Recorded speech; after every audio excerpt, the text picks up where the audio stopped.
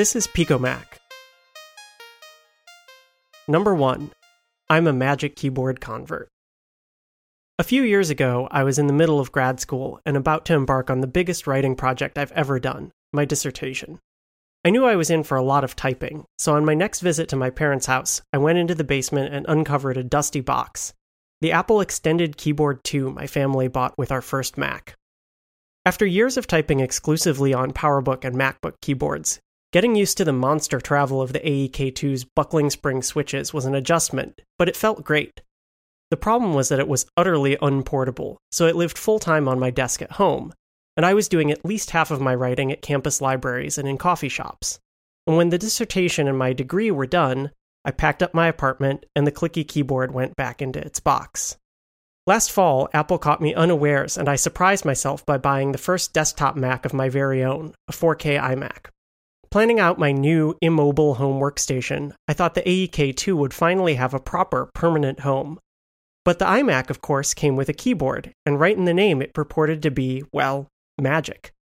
I was skeptical because I'd tried the much-maligned keyboard on the 12-inch MacBook, and found it utterly unusable. Its minuscule key travel puts it in the uncanny valley of typing. Am I supposed to tap or press?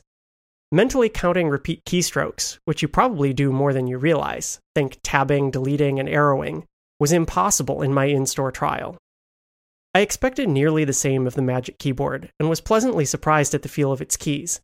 They aren't clicky in the traditional sense. I think the best word to describe their action is snappy. The travel is tactile and sharp, and the slim profile fits modern ergonomic sensibilities, unlike the giant wrist-bending lip of the Extended 2. The transition wasn't perfectly seamless. Early on, I accidentally registered some software under a misspelling of my name.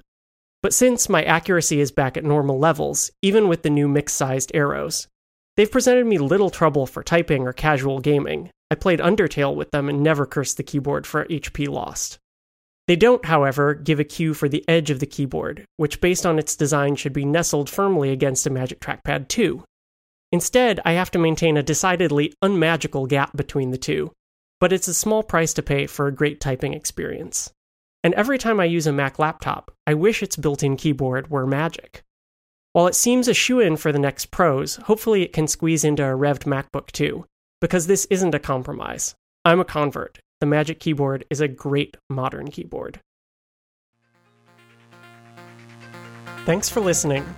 Our opening music is Galaxy Exchange by Breakbeat Heartbeat. Go check out all of her work at breakbeatheartbeat.bandcamp.com.